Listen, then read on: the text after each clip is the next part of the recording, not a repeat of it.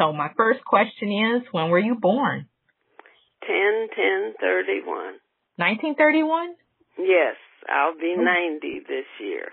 Whoa, that's awesome. And I was born at home in the West End. You were born at home? At home. Oh, wow. My mother said she was cooking lunch, and all of a sudden, here I came.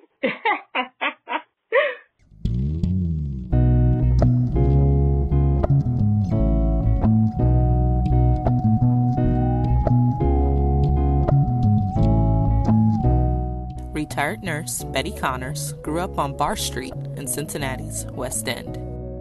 Yeah, they tease me because I eat so much, and that's why they keep telling me about being born while she was cooking lunch.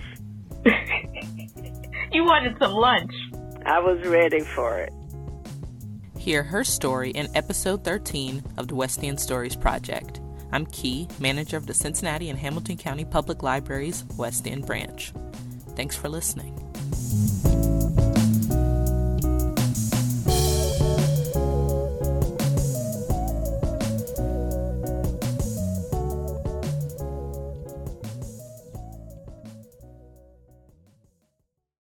Well, we lived in a brick house, which was owned by the people on the second floor. We were on the first floor. During the Depression, Miss Connors, her 3 siblings, mother, and grandparents shared a small apartment on what was then Bar Street. When you came into our place, there was a big hallway, and it was wide, and there was a double bed put in there and a dresser, and that's where we 3 girls slept. And the biggest room with the stove and the fireplace was the combination living room, my grandparents' bedroom. My brother had a rollaway bed, which he kept at the head of our bed, but he'd open up at night and sleep in the kitchen. In fact, it was a joke in the West End once my grandparents moved out and they moved to Dayton Street. When my brother would get mad at my mother, he'd fold up his rollaway bed and a change of clothes and push it to Dayton Street to my grandmother. When he'd get mad at my grandmother, he'd roll his bed back up and come back home. And neighbors would call, Tommy's heading toward Dayton Street, Tommy's headed toward Bar Street. And it was just a thing in the neighborhood once he got to started doing that everybody looked out for you. And you obeyed every adult in the neighborhood. And we were the 3rd house from the corner. On the corner was a restaurant. And then there was a house similar to ours, and then us. Across the street on the corner was an apartment house with a laundry on the first floor. We had our grocery store, which was close by. It was run by a Jewish couple, and they were nice. And we had church, and church did just about everything for us.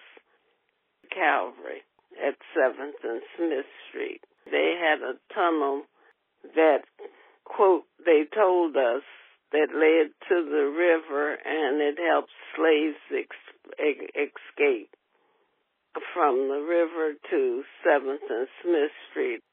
And that's, of course, been torn down years ago. Like many African Americans at that time, her parents and grandparents migrated north to Cincinnati. Her mother was a home health aide, and her father was a merchant seaman. My mother was born, I was told later in life, in Michigan, but most of her family was from Somerset, Kentucky. My grandparents were from Somerset, Kentucky. Where was your dad from? Tennessee. And most of my life he was a merchant seaman.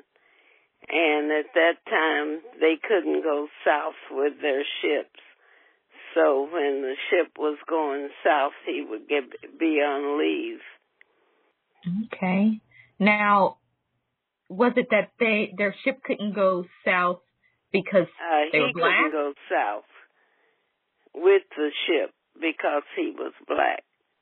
That's what they told me. And they said that's why he would get leave every now and then. And that's when he would come home? That's when he would come home.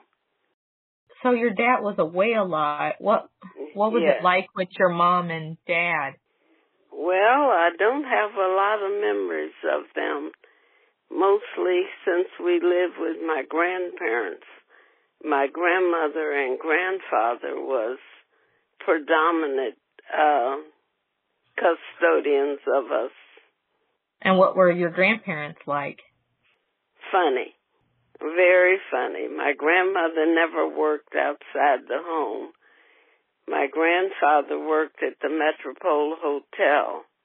And I can assume that he was just a shoe shine boy because there weren't too much work for blacks in the hotels back then. My grandfather's name was Rufus, and somehow or other somebody taught us a little thing to tease him with, and we'd say, Rufus Rastus Johnson Brown, what you gonna do when the sun goes down? And I remember that, teasing him like that all the time. That's funny. Yes.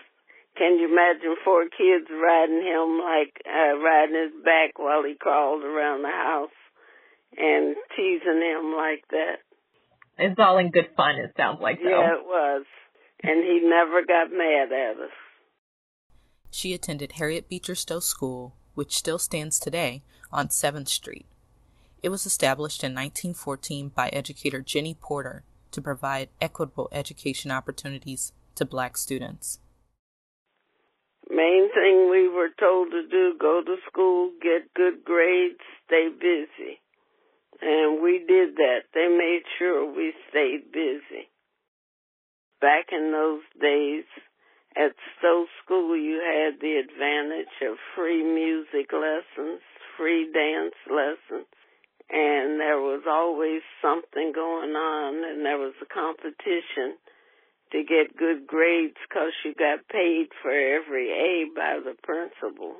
And once you got your report card, there was a long line in front of the principal's office waiting for to get paid for A's. We had a school band and a school orchestra. And then we had a choir, which was run by Miss Greer, the music teacher.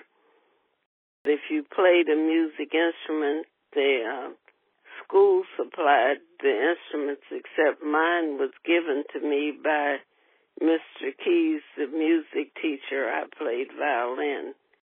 So there was enough things to keep you busy and keep you out of trouble. It was really home for a lot of the kids from the West End. When you had nothing else, you could always go in that building and know somebody there cared about you. Although her mother's occupation informed her decision to become a nurse, a staff member at Stowe School helped solidify it. The person that impressed me as nursing was the school nurse at Stowe School, Gladys Callender.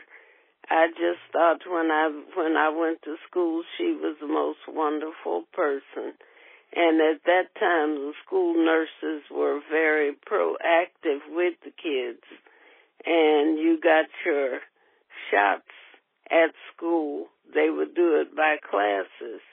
And you would line up down at the nursing office, and she'd give you all these things.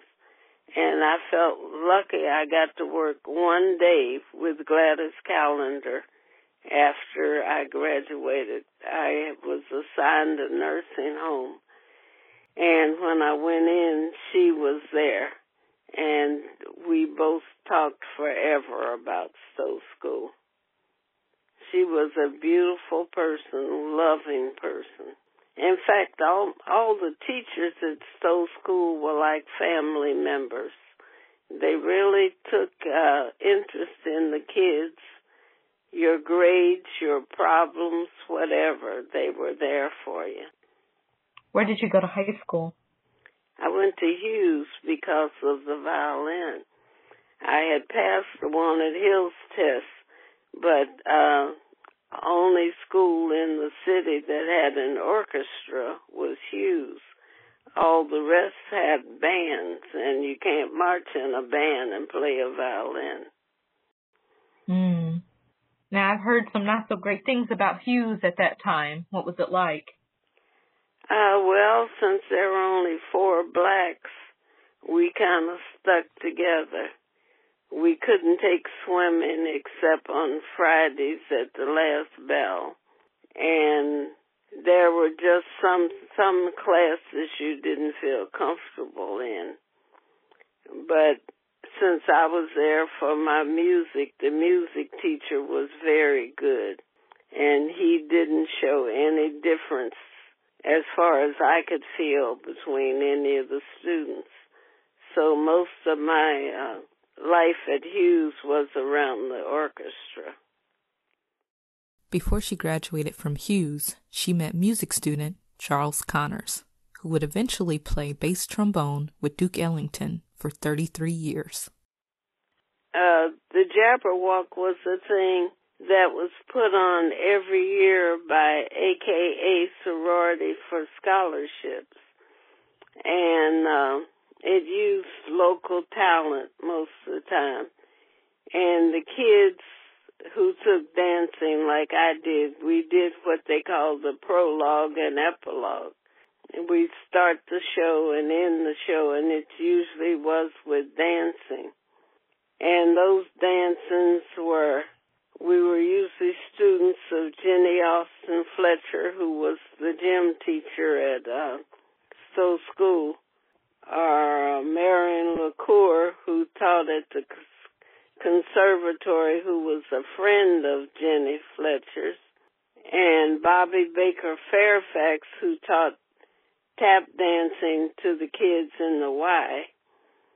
And they would build the show starting, and then they'd have other acts in between. But it was a fundraiser by the sorority to give scholarships. And it was a big thing all my childhood. Everybody looked forward to the Jabberwock in the spring, because either to be in it or to go see it. But it was always at the Taft.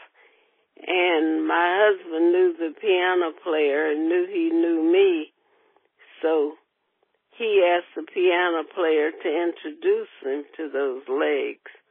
And the piano player was my accompanist when I sang. So when I went to rehearsal at the piano player's apartment one weekend, my husband was there and he introduced us, and that's how we met. Wow. What did you like about him? At first, nothing. Not a thing. He didn't dance. He didn't sing. All he could talk about was his trombone. And then my mother taught him to dance so he could take me to a prom. I don't know whether it was my prom or some other school I was invited to. And he would come around the house and sit and talk to my parents and grandparents. And slowly but surely, I took a liking to him.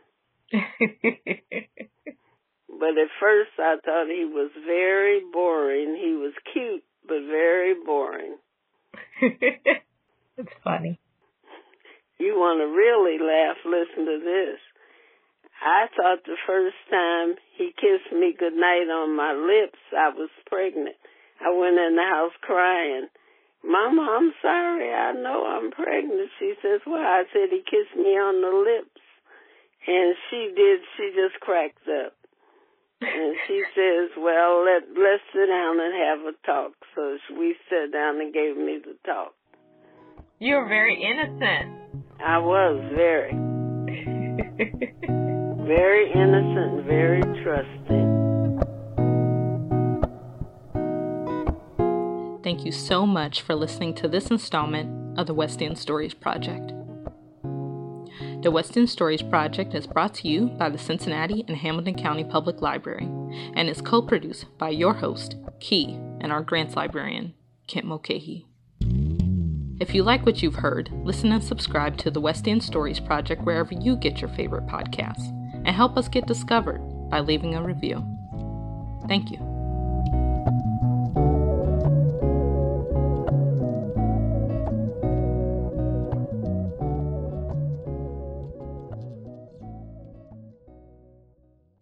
Now, you're going to laugh at this. With music, I was more interested in singing, but I never thought I was going to be a good singer because I'm small-breasted. And I used to call singers that had big breasts their airbags. And I used to tell my mother, I can never be famous because I don't have airbags. And she explained to me that you don't breathe through your breasts.